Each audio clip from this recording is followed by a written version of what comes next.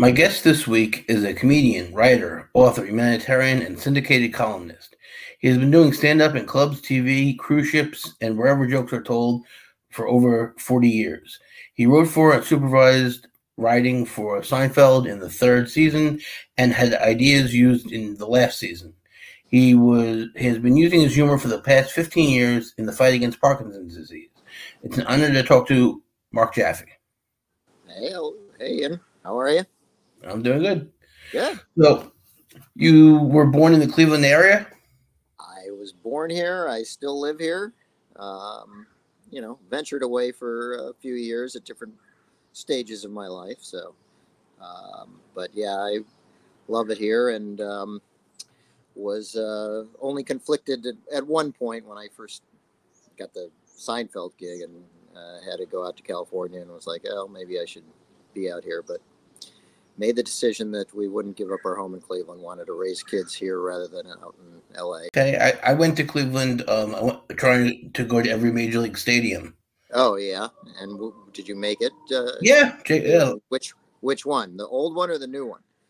Jacobs, Progressive, whatever. It's the same one, right? We change it every other year. What the name of it is? Right. Who's ever willing to give us the most money? Yeah. And how far are you along in your efforts to get to every stadium? 22 out of the 30. Oh, well, that's great. What was your first television memory? Like of me watching television? Yeah. First television memory. Wow. I don't. Let's see. I remember the TV. I can picture the TV. It was on a metal stand on wheels that you could roll around the room, and it was in black and white. And I remember watching it for some major events like the moon landing, and I remember, speaking of baseball, like Carl Fisk's home run. But the first thing I used to watch, it was probably like cartoons, like God, I remember doing Winky Dink. You know what that was? Where you would put something over the screen and you could draw on it and make something happen. That was the show that ruined a lot of televisions. Yeah, right. Don't use magic marker, and don't forget to put the protective thing over the cover. But I remember loving things like Get Smart, and I remember watching like variety shows, the Flip Wilson show, and we couldn't stay. Occasionally, like if I would have a sleepover or something, I would be able to stay up late and watch the Tonight Show, where I could see a comedian potentially. Not that was Johnny Carson was like, that was a big thing to do and be up so late. So those are the early memories, and I love Twilight Zone or Night Gallery, some of those things, some scary stuff, which I don't know why I did, but so yeah, those are some of my earliest memories of TV. Were you a funny kid? You know what? I wasn't funny, and as everybody who knows me now goes, I don't know how he's funny. He's not funny in person. So, which I'll prove to you over the course of the next little bit. But I wasn't particularly like wild, crazy, or super witty or anything. But I always enjoyed doing, from when I was little, writing funny stuff. I always liked the writing aspect of it. I wrote funny poems when I was a kid.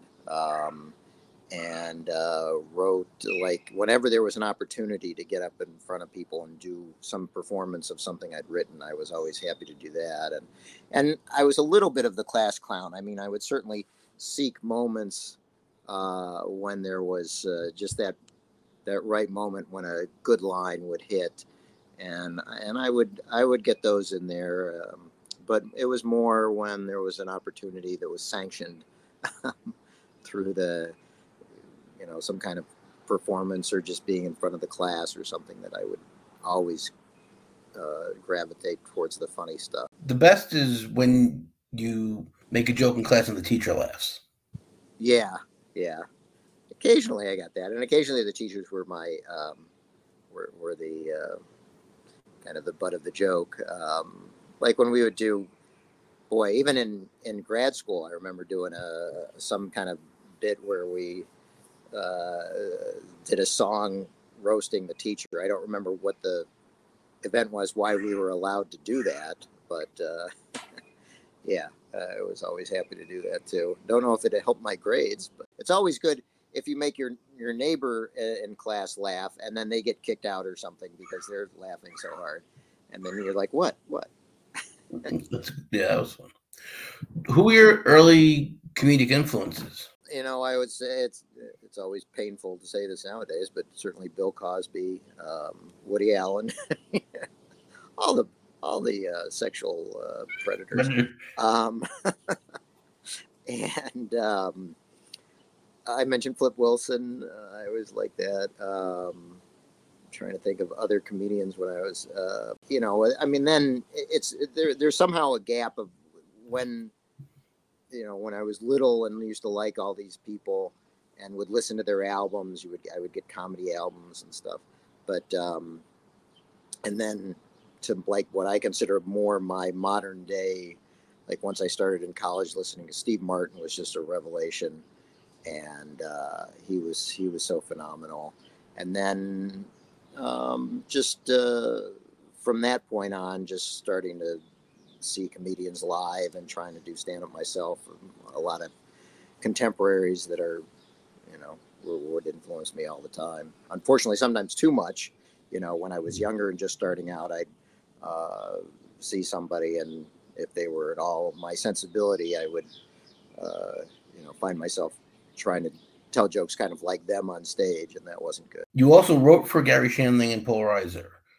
Yeah, so Garry was somebody I was thinking of when I think of people that were an influence. I didn't know Garry at all until I moved out to LA and was pursuing a career. Actually, I met him very shortly after I moved out to LA, and he was just so brilliant and so great. And so I started writing for him. But I also, on the negative side, I found myself writing jokes like him for myself. And, I wasn't in any way finding myself. But the good thing is that I had a good ear and could get into people's heads to a great degree. So I felt able to write jokes for Garry and certainly for Paul and later Jerry that just, okay, this is a joke Paul Reiser would do. Like sometimes I would occasionally write a joke that I'd go, oh, this is a Stephen Wright joke. And it wouldn't fit for myself for sure, or, Paul or whoever I was writing at the time, but I'd put away like, oh, that's a Stephen Wright joke. So I could, for the most part, have a good sensibility of what the voices were of the people who I was able to write for. And to some degree, it's because like I couldn't have written. Occasionally a Stephen Wright type joke would come to me, but for the most part, if Stephen Wright called me up and say, "Hey, let's work together," I'd be like, I got a few here, maybe, but I can't sit there for hours and work on jokes with you because and my brain doesn't work quite the same way yours does. Or a Mitch Hedberg or somebody of those that were within my framework, I think do a good job of getting jokes in with them and jokes that they would like. So I saw you on Evening at the Improv. Oh gosh, let's see, Evening at the. Oh yeah, I did one evening in the Improv. I did some evening. What they do? Oh no, comedy on the roads or things like that. Yeah. Yeah, and you told a joke that I just think is brilliant about how you got the Christian Science monitor delivered to your house, but the delivery boy got sick, so that's the end of that. Yeah. It's a great joke. Thanks.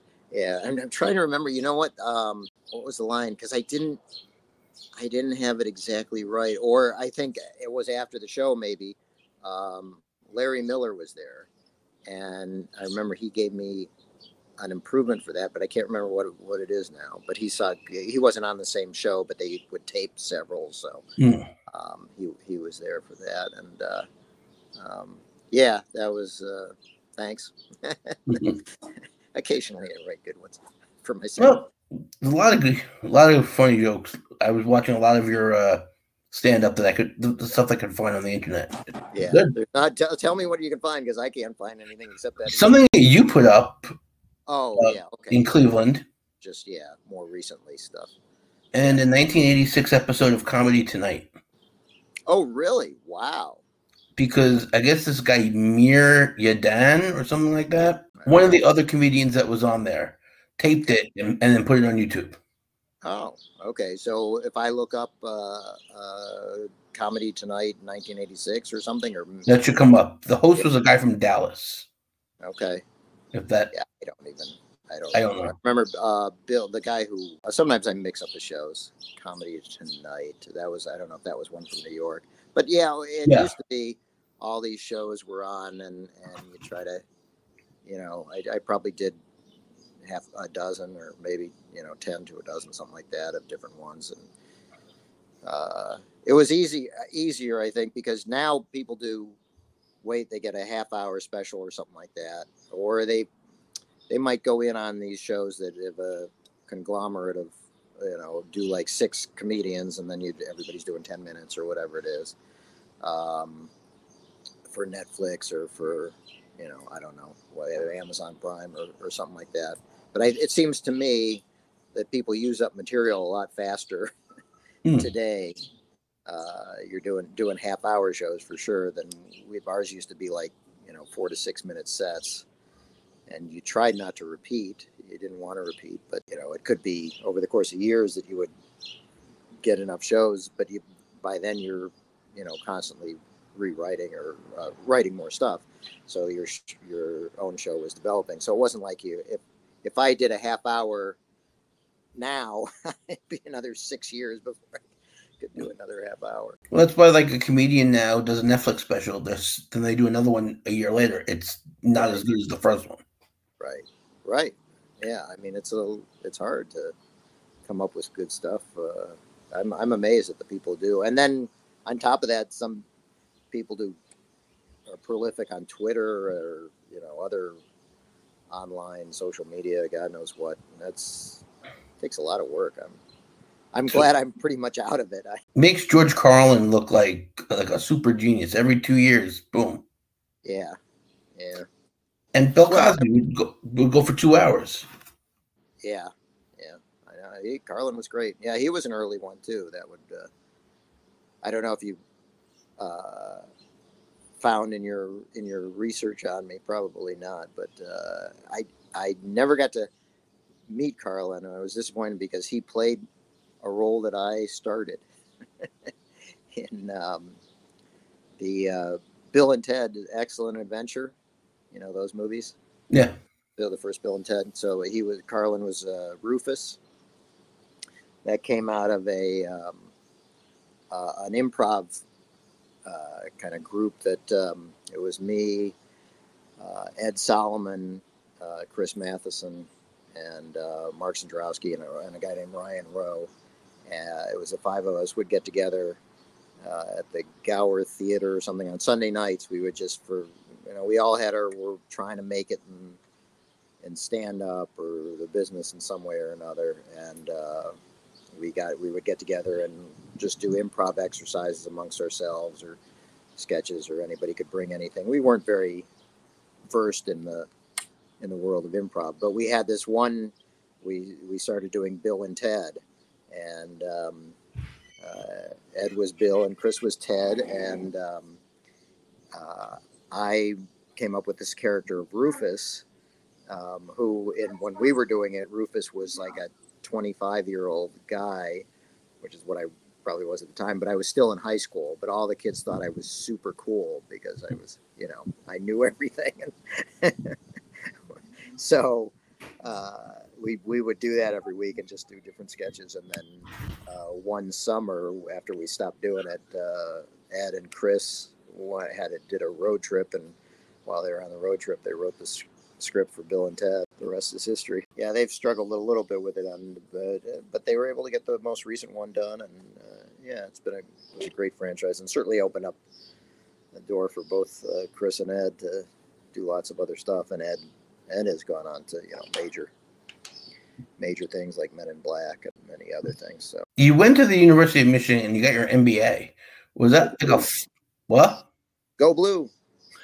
Was that a fallback thing? Was that like a parent? That was I'm 20 years old or 21 and don't know what I'm doing with my life. And I like business. My dad ran a family business, and economics was my undergrad major, and I was interested in it. So, so it was just like the natural thing. I thought, I don't know what I'm going to do, so I'll go get my MBA.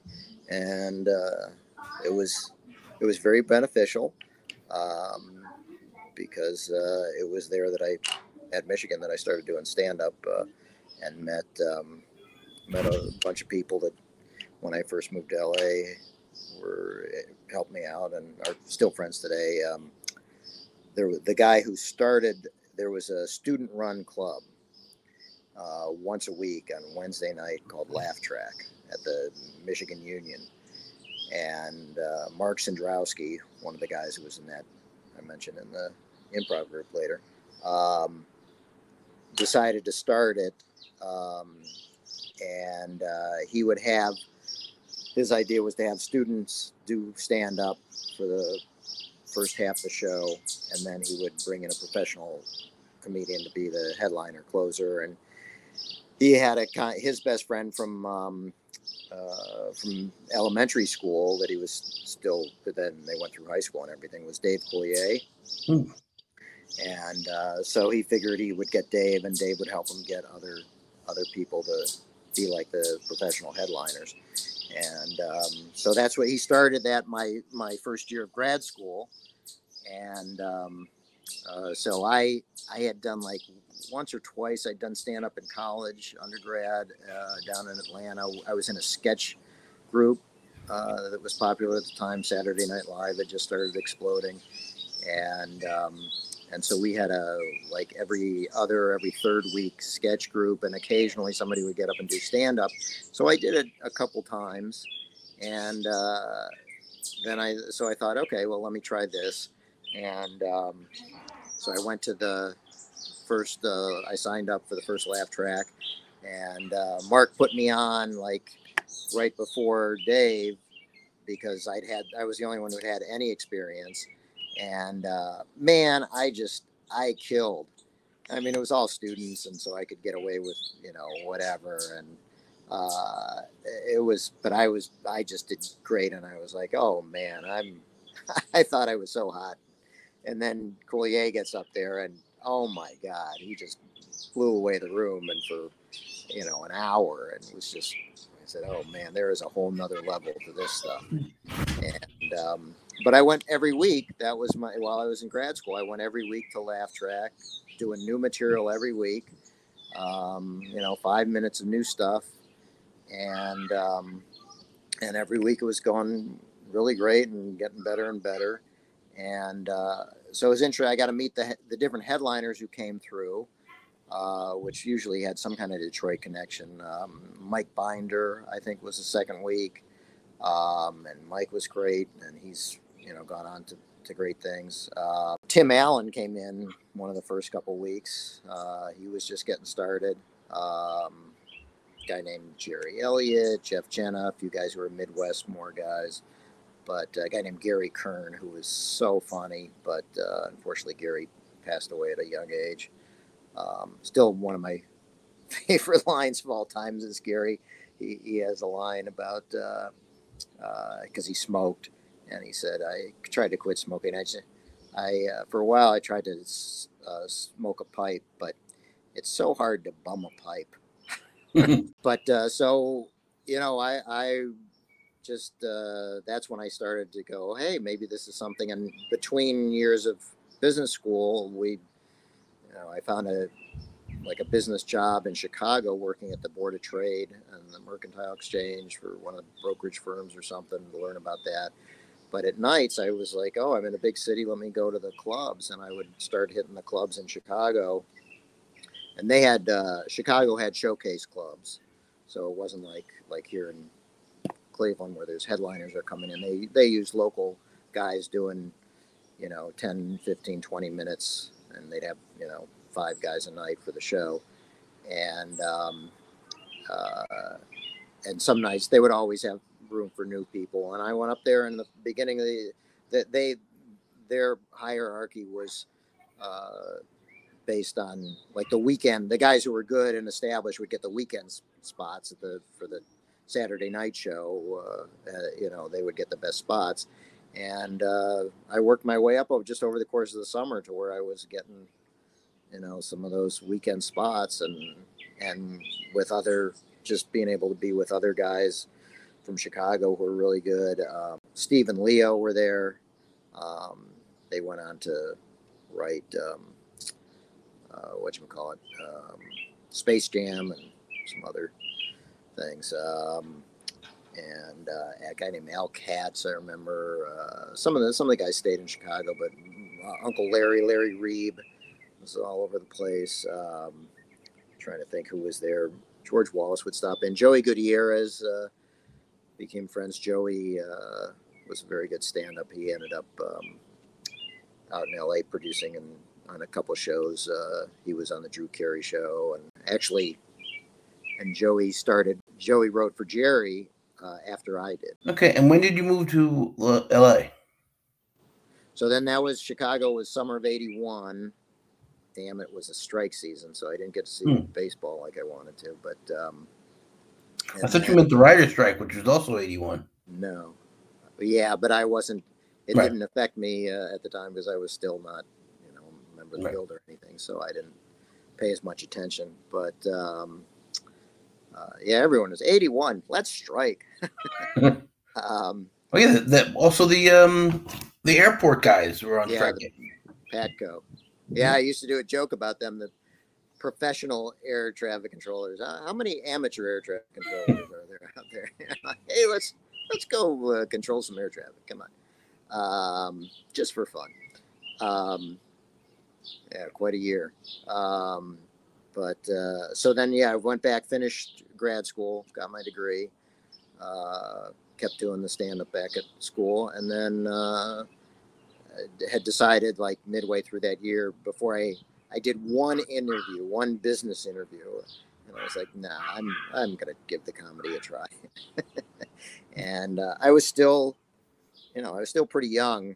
I was like 23, and so I went out to LA. Mark Cendrowski, the guy who would run Laugh Track, he had graduated already from Michigan undergrad the year before and moved out to LA to try to he was a TV director, which he ended up being. He was the director of Big Bang Theory for all these years, and has gone on to, does lots of shows. And Mark and Dave were roommates out in LA, Dave Coulier. And so I went out and I had a place to stay with them for a little bit until I could get myself settled, and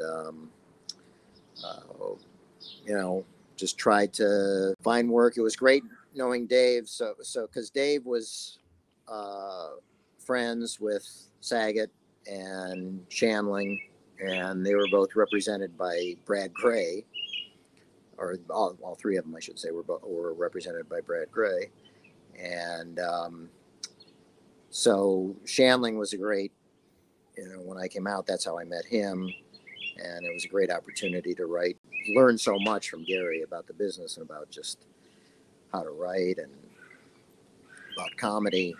And I started looking for other opportunities in terms of writing. A guy who was notorious for needing writers was Byron Allen. He was hot from, I can't remember what, but I remember writing for Byron Allen, and trying to do stand-up on my own, just all the one-nighters around LA, and trying to get in at the Improv and the Comedy Store and all that stuff, and just knowing it was going to take some time and working it and trying to get better, and occasionally, once I'd moved out to LA, I was accepted in Cleveland as somebody who could perform at the club and at least be first a middle act and then a headliner. And so, other places started around the Midwest started accepting me. So I slowly started having some gigs here and there where I could come back and make a little bit of money. But I had my day job in LA delivering sandwiches and, working at a office supply store, that kind of stuff. And so I went out in 82 out to LA, and I was hung on for 2 to 3 years, 2 years before I came back to Cleveland, and that's when I really started getting comedy work. Did you meet Larry David, or did Jerry Seinfeld bring you in for Seinfeld? Jerry brought me in. I did not know Larry at all. I didn't know Jerry. I knew Jerry enough that just we'd said hello a couple times, or maybe I was on, in some show with him or whatever, where I did 5 minutes, or but I didn't, he wouldn't know me if I called or anything. But he was in, so they did spring of '90 was when the Seinfeld Chronicles aired, as just a spring show. They had 4 episodes, I think it was. And I watched that, and I was like, "Oh man, this is right up my alley. I should, I should write for this." Then Jerry was in Cleveland, in May, this time of year, when he and he was doing shows, and he wasn't sure. Actually, he was here when the show got picked up for the full season for the following year, and I went down to see him, and I wasn't going to even go. And then my manager was like, "Yes, you have to go. Reintroduce yourself. Tell him you're interested in writing on the show." Like, okay, I'll go. And I did that. I went up to him, and Jerry was very friendly. And I said, I joked around with him for a minute or two. And then I said, "Hey, be interested in submitting some stuff for the show." And he said, "Well, actually, we're looking for somebody." And so I went home and sat down and got I think I sent him 6 to 10 pages of material that I thought, just, stand-up material that I thought would be appropriate for him. And he called me the day he got it and said, "This is great stuff. You're on board." And I was obviously I was thrilled. I think I had a little. Paul Reiser might have helped me somewhat, because I had been writing for Paul. It's just going up to these people. I went up to Paul. I was performing in Pittsburgh at the Funny Bone in Pittsburgh, and Paul wasn't on the show, but he stopped into the club because he was visiting his in-laws. His wife, he had met his wife at the Funny Bone there. She was a waitress, and they were back in town. And so Paul just stopped in the club, and we started talking. And I'd always been a fan of Paul's, and I said, if you need anybody to write any stand-up material for you, and because he was doing a little. He wasn't doing any stand-up at the time necessarily, but he was, because he was on My Two Dads. Yeah, he was on My Two Dads, or he was doing movies or whatever, and he was, I don't know where exactly he was at the time, but he was certainly doing Letterman and Carson and all the talk shows all the time. And so, he had that pressure of coming up with stuff for, people sometimes don't know, but people aren't exactly just off the cuff, super witty like that. They have some story or some bit they want to get into, and the host will lead them into it and work with them on it. So Paul was doing some things, and he was like, "Man, I've got a Letterman coming up, and I got nothing. Can you, if you want to try something?" I was thinking of something on taxes. I think it was tax season or so, whatever. So I wrote some stuff for Paul, and he loved it, and he used it on Letterman. I was like, "Oh man, this is great." And Paul and I have had a good relationship ever since, and continue. I actually been writing for him last year just because he was going back on the road a bit. So I So anyway, that's all to say that Paul and Jerry were friends, and so I think Paul might have put in a good word for me, or at least vouched for me, saying, yeah, this guy keeps coming up with good stuff, and I keep using it, and it works. So Jerry, could not only just look at the stuff on the page, but also, had somebody else telling him that I was I was worthy.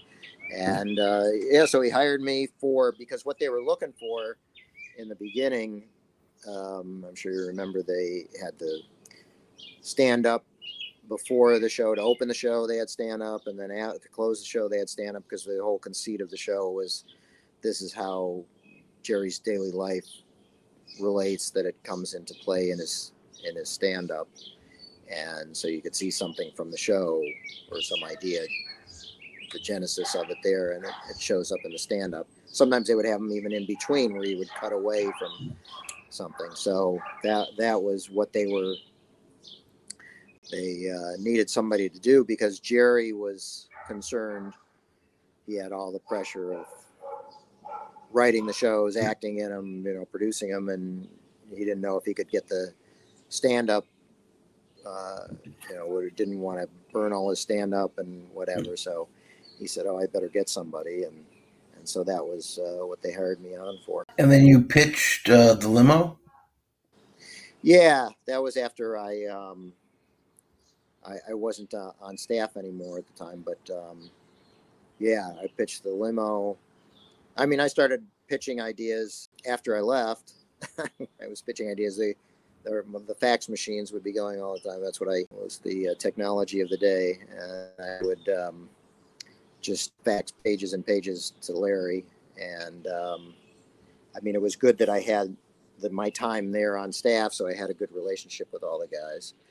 And all the guys, meaning Larry and Jerry, basically, and Larry Charles. And, people are always coming up going, I got a great idea for Seinfeld. Here's an idea for Seinfeld. I mean, now they don't do it especially, but at the time, everybody was coming up with to me. And I'm not saying, plenty of those ideas were potentially good ideas that people would come up with. I mean, some of them were, of course, Right. just stupid things where you don't have a sense, or you're not a writer. But okay, so then finally, but some would come up with good stuff. But I think back and I go, man, I pitched probably 400 ideas for every one that made it. So I got 3 ideas. I probably did pitch 1,200 ideas, because it's so hard to just find the one thing that is appealing, that has enough potential for a story, is funny enough for a story, is relatable enough for Larry David to like it, and then to have the legs to pull it off, and to be something that they haven't thought of already. And Because doesn't Larry have a notebook probably filled with 1,000 ideas for the show too? Oh yeah. Larry has he's got his notebook that he's always writing in, and it's Larry's brilliant, and to find something, it's almost as satisfying. Obviously, the credit and the payment of getting something on the air is great, but just getting something that Larry likes, you go, hey, wow, I hit one. Was it easier with the bookstore because he wasn't there to get it? Actually, it was harder. It was a little bit of, I think Spike Ferriston was the guy at the time, was running the show, and I had an idea that Spike liked for something else, but they were, it was so frustrating when they had just come up with something and they were using it. I can't remember what it ended up being, but something about a giant wallet that doesn't fit in your pocket, or you can't sit on your wallet or whatever. Yeah, George had a giant wallet. Yeah. So I had some kind of wallet, and they were like that. But then I came up with the bookstore, and it depended. So they had several storylines for that show. Spike had several storylines that he wanted to use, and he couldn't figure out, how they were going to all fit together, and which ones he was going to use, or this and that. So they liked the bookstore. Then I pitched the bookstore, and they liked that.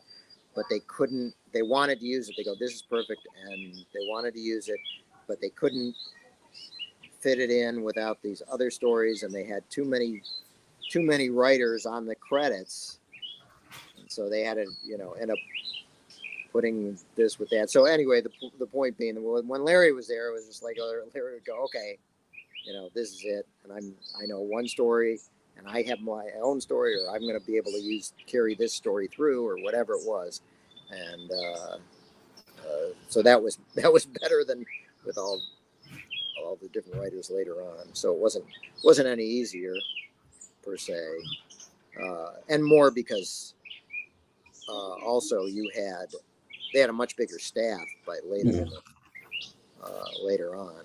I was, even if there weren't 20 guys pitching 400 ideas.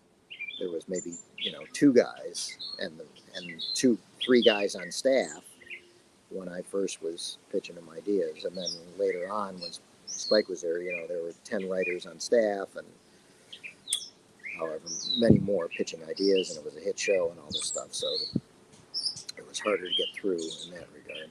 When I was there, I wouldn't have necessarily gone in on a pitch meeting from somebody else. The only freelance pitch that I know of, my first one was Peter Melman did one, and I don't know if they looked at other guys, but it wasn't really. I was kind of off in my own office, and I would get the scripts, and then I'd pour over the scripts and pick them apart for stand-up bits and subject matter that I could work on stand-up, and I would write all this stand-up for the scripts, and then Jerry would I'd give it to Jerry, and he'd pick out what he liked, and then we would go to the clubs together every night and work on go to the Improv, or mostly the Improv, and he would go up and do 5-10 minutes of he'd probably open with something he knew would get a laugh, and then he'd go into the new stuff that we'd work on and see what worked and what didn't, and we'd winnow it down that way, but it was another kind of master class in stand-up, watching him and how what we were being able to work on it and figure out what we're doing. So, and occasionally some of it was sometimes they'd come up. So I would give him Jerry's favorite thing was the notes on performance. So I would take notes when I'd watch him do whatever bits, and then the next morning I'd get in early and write down my notes, and either mostly improvements in in the writing of it. I would occasionally give him a note on why I thought something didn't work, if he didn't do it right, or where we need to put it within the set or something like that. But and he loved notes on performance. He'd get in that every morning. That was his favorite thing. And it was great hanging out at the clubs. I remember meeting Leno for the first time, and I gave Jerry and I were working on. That was my favorite point. Was Jerry and I were working on something, and Leno was there, and I came up with the line right there with Leno, and Jerry went on stage, and the line killed, and he came off stage, and he looked at me and he goes, "You, sir, are very good." So a few days later, I wasn't working there anymore, but that bit of his about left-handed compliment and lefty, and that's from his stand-up, right? Yeah. As a lefty, I always remember. He's a lefty. Jerry's a lefty. Yeah, so am I. That's why I know that. But how long did you stay before going back to Cleveland? I didn't officially move out there. Like, I had a place there where I was, on a temporary housing basis, and I would try to sneak away every other weekend to come back here. Once my wife came out to visit, that's when we got pregnant. So my oldest is a Seinfeld baby.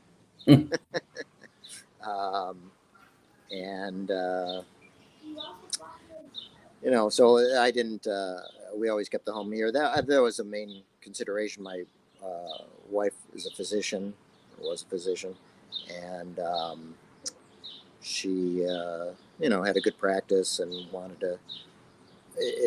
I'm sure she was an OBGYN. She could have found work in LA, but we were trying to start a family, and like I said, wanted to figure it'd be better and more stable. Her job is much more stable than mine, and let her lead, and so we could always stay here in Cleveland and be covered whether I was working or not, or whatever kind of job I had, and it allowed me the freedom. In LA, the expenses would have been much more, and I would have had a lot more responsibility and a more hectic life, I think. Plus, as a Jewish guy, you marry a doctor. Yeah. Yeah, my mother on Mother's Day here was very happy. She got 3 sons, one married a doctor, 2 married doctors, I'm sorry, 2 married doctors and one married a lawyer. So. Oh, and you got a book out of it too. And I got a book out of it too, yeah. Yeah, she's been my muse for many things. Sleeping with Your Gynecologist. Yeah. Tales from My Marriage to an OBGYN. That was got some great response, got some very negative response that turned out to be, obviously a negative response helped sales, but it was a little bit challenging. My wife, one of the local newspaper columnists, gave a very scathing review of the book because she felt I told stories that I shouldn't tell, that they were private stories, or that my wife shouldn't be telling me these stories, even though they were completely unidentifiable and weren't even, my wife was just one of the doctors I interviewed for these stories. And then so she wrote this negative column, and at the end of it, she said, if you agree with me, you can call the medical board, the state medical board, on Dr. Jaffe, on my wife. And wow. And people actually did it, and she had to appear before the board, and she felt, it was just awful. So we actually now, years later, and it's a long story there I won't get into, but we're somewhat friendly with the columnist, and she apologized and realized she did a horrible thing, and and of course my wife was clear she hadn't done anything wrong, but the book people love the book. It got picked up by Danny DeVito production company at some point back around 2001 or 2002, and they did the pilot script, but then it didn't make it past there. And Goo Goo Ga Ga Baby Talk Dictionary? Yeah, that was nobody complained about that, right? Nobody complained about that, no. All right. That was just a fun little, I thought a gift book for new babies would be a good gift book, and it did all right, some sales. It's a fun book. You can pick up, read a page or two and laugh and then put it down again. And are you still selling Elijah's cups? This year, Elijah's cups were back on the market through somebody else. I let somebody else do it. It was fun for me. I think 2007 was when I came. Oh yeah, it was 2007 because it wouldn't have happened if my dad hadn't passed away. But I would have loved him to see it. It's for those who aren't Jewish, do you have any listeners who aren't Jewish? I think we let them listen, yes. Yeah, you let them in.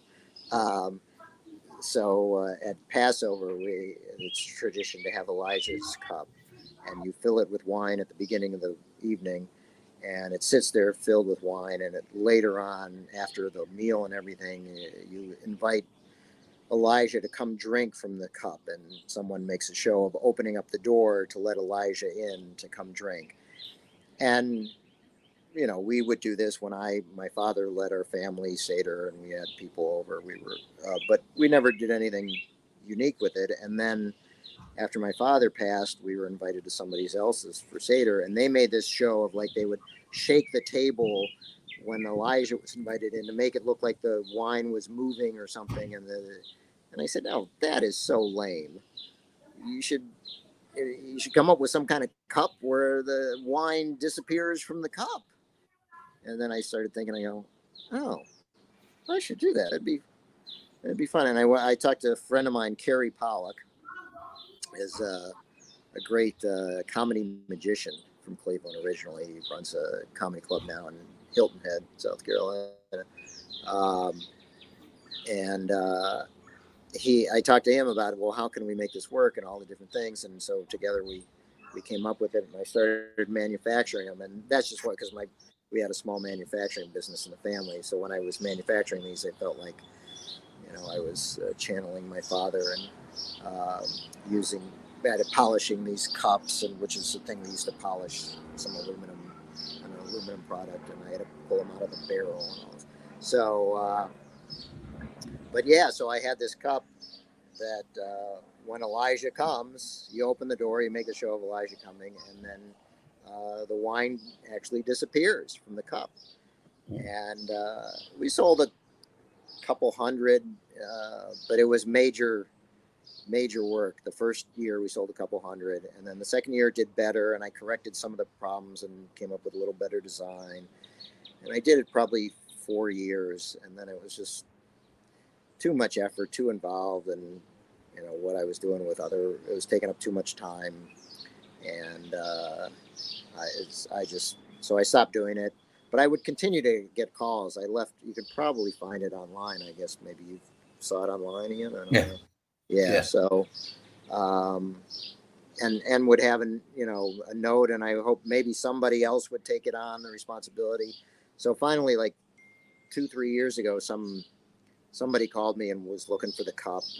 Where can I get it? Where can I get it? I said, I don't know, you can make it on your own if you want. I'll, give you the rights to it, whatever. And so he was like, oh, well, okay. And this guy's taking it on, and he finally this year had it on the market. It's much more expensive than I had it. It's like $69 now, but maybe, wow. I haven't even talked to him how many he's sold. I get some, small royalty. I just wanted to see it get done because it's something people love. It's just the response that people get and their kids, and just watching people trying to figure out how it happens and how do you do it. But yeah, it's my little contribution to comedy magic. So how often do you do stand-up now, or before COVID? Well, before COVID, I was probably doing it. I was keeping up maybe once a month or so. I wasn't doing it that much. I'd write for myself, and then I would, get once every 3 months I'd get a gig, and then I would have to say, okay, I got to, get on stage and get in practice a little bit to be able to give them a decent show, and work in the new stuff that I had written. And then, since COVID hit, and of course there was nothing. And since then, I haven't hardly gotten on stage. In fact, I feel like I officially retired about a month ago because somebody called me. Actually, Dave Schwensen runs the thing here. Dave was the booker for Evening at the Improv for many years. So he was one who booked me years ago, and he lives in Cleveland. He goes back and forth between Cleveland and Chicago, and down in Florida.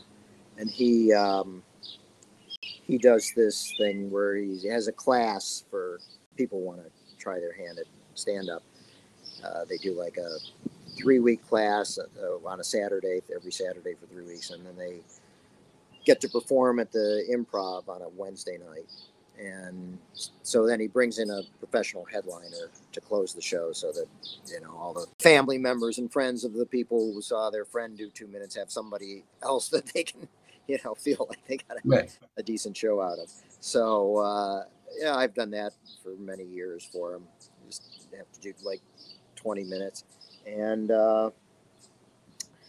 he called me to do it, and I was like, you know what, I got new stuff that I want to try, but for me to get together a set and put it together, and there aren't many things that I'm getting an opportunity to do this stuff for. I was like, you know what, think I'm done.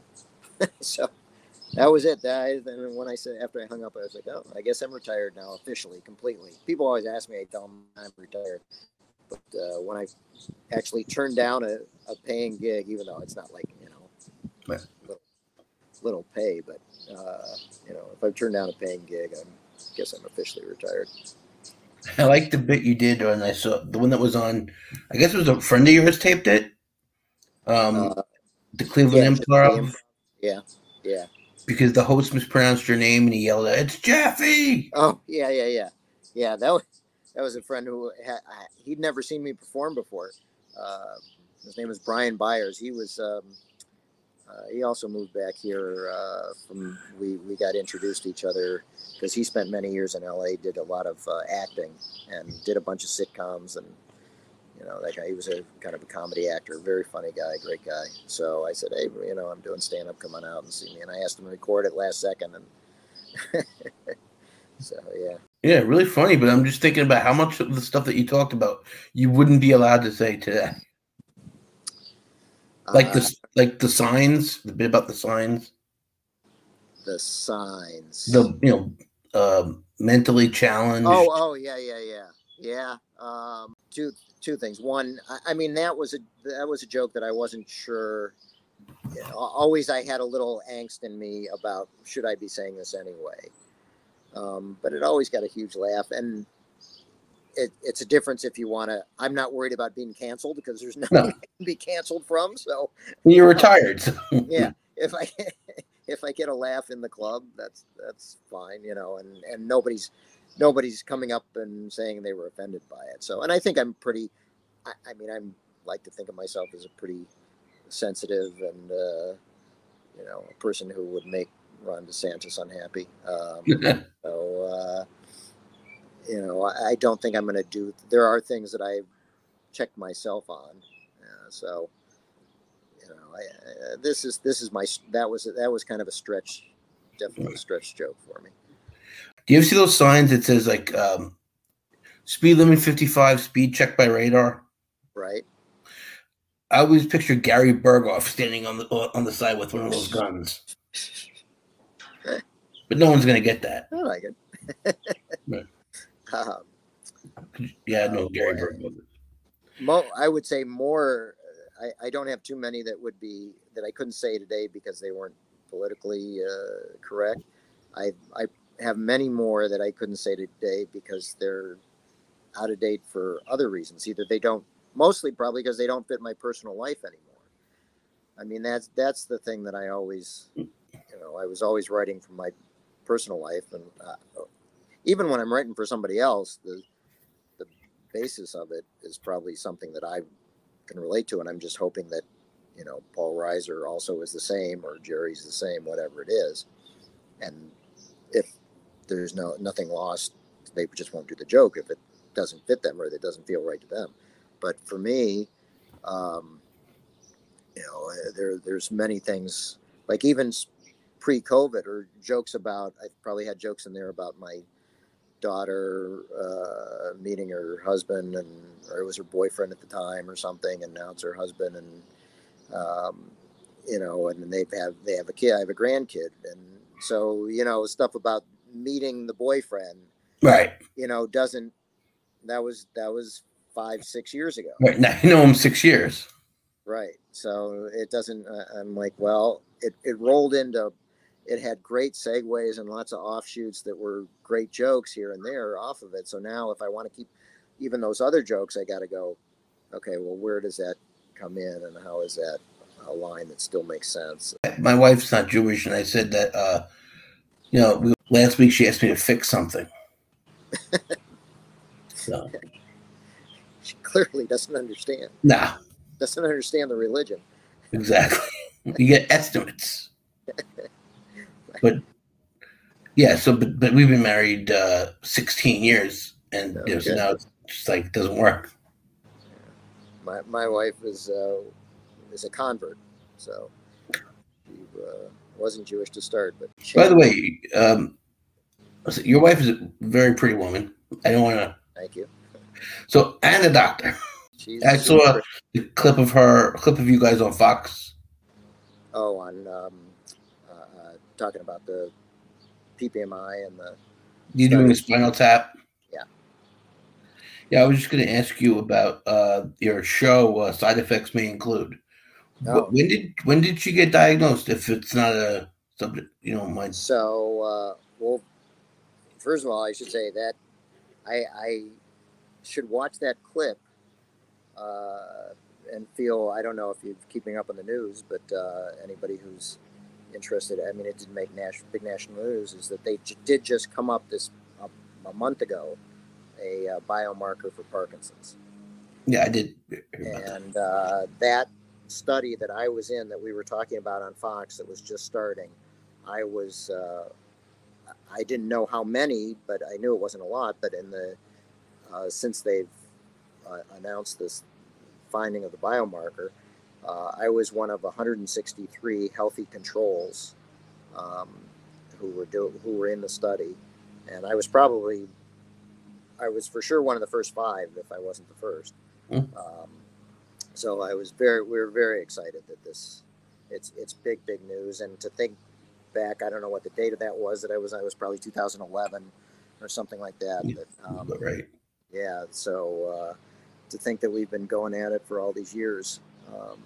So Karen was diagnosed in 2007 or 8, depending on when you accept your diagnosis. Okay. And which is a common story amongst many people who have Parkinson's, that they don't, especially young onset Parkinson's, like my wife, meaning somebody who got it before the age of 50.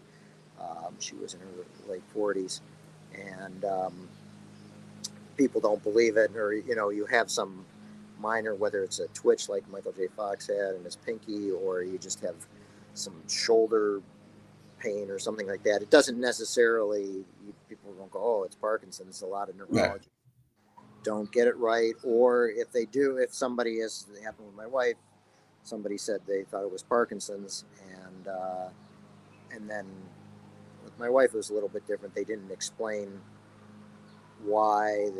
They were confirming with an MRI, which she went to get, and the MRI was negative, which was the confirming thing, but we didn't realize that, and he didn't come back and tell us. So, we were just like, well, Parkinson's happens to old people, it's why would, even though she was a doctor, she knew very little about Parkinson's. And so it wasn't until a year later that she was seeing another neurologist and realized that actually while she was in the waiting room, she realized that because she started trying to do some things with her she was having trouble in a particular arm, in her right arm, and she tried to do some things with her feet, just sitting in the waiting room, and realized, oh, she can't do something with her feet as well, and realized, oh, this isn't just my shoulder that has some orthopedic issue. So yeah, she was 47, 48. And you turned it into a show. And we turned it into a show, yeah. So, well, it's been quite a journey.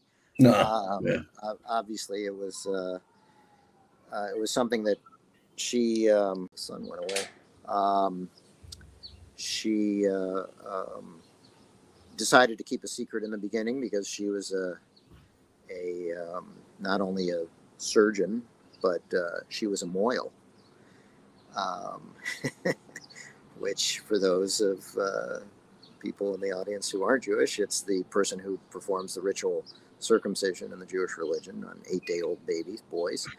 And so she had just started, like she'd been doing it for maybe a year, and was very much in demand and needed here in Cleveland, because there was an Orthodox mohel who was doing all the work, but there wasn't anybody who either didn't want to go through the Orthodox or if they had, say, the mother was Jewish and the father wasn't, or something like that.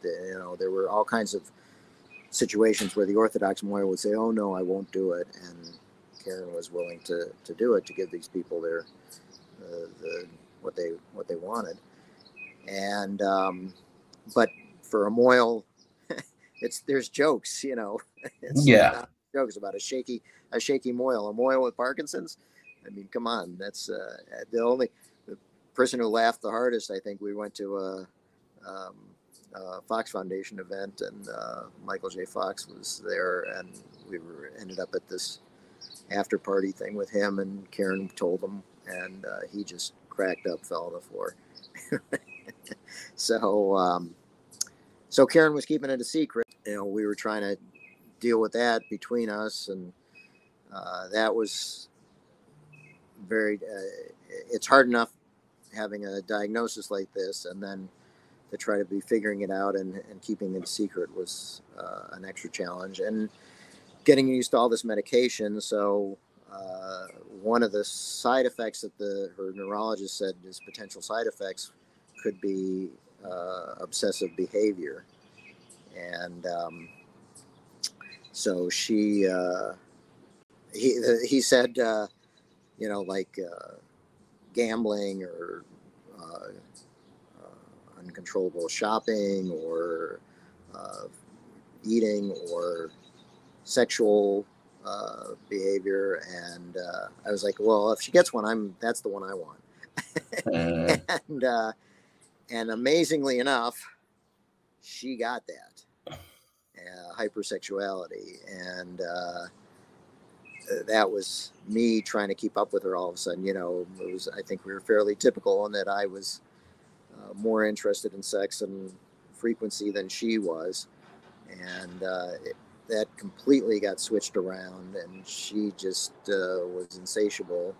And for a while it was a lot of fun, but at some point it just got too much for me. And so that's basically the play. That's when I started writing the play, to kind of get this off my chest. And kind of in conjunction with the play being ready, she started telling the secret that she had Parkinson's, and dealing with that in the community. And so it was okay. We could finally perform the play. And it did great. It was got picked up by a producer in Chicago and played there for months, and went around the Midwest a bit. Of course, played in Cleveland a couple times, and then eventually hit. We got off Broadway for a couple-week run in New York. And so yeah, it was great.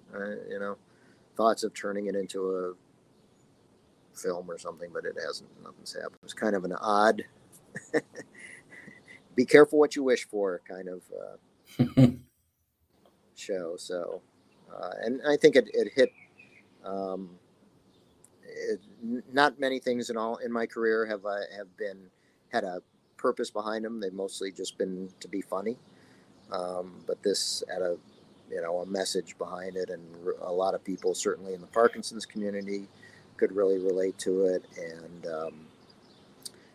understand all the things that I touch on in the play and that we were going through. And a large part of it being keeping a secret and having to do that. And so you got a lot of laughs, but also a lot of thank yous. Right. Yeah, that's a good way of putting it. But one thing I wanted to, how did your daughters like hearing about their parents' sex life? They loved it. They've always been asking us what. Now they have a show to see instead of just asking.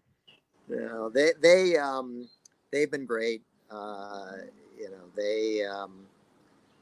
They haven't complained at all. They're a little bit embarrassed, but they got used to it very quickly, and they're just like, well, that's mom and dad, they're out there, and it's okay to be that way, So, yeah. I mean, that was their seeming response to it, and in fact, it was kind of a baptism by fire for my youngest daughter.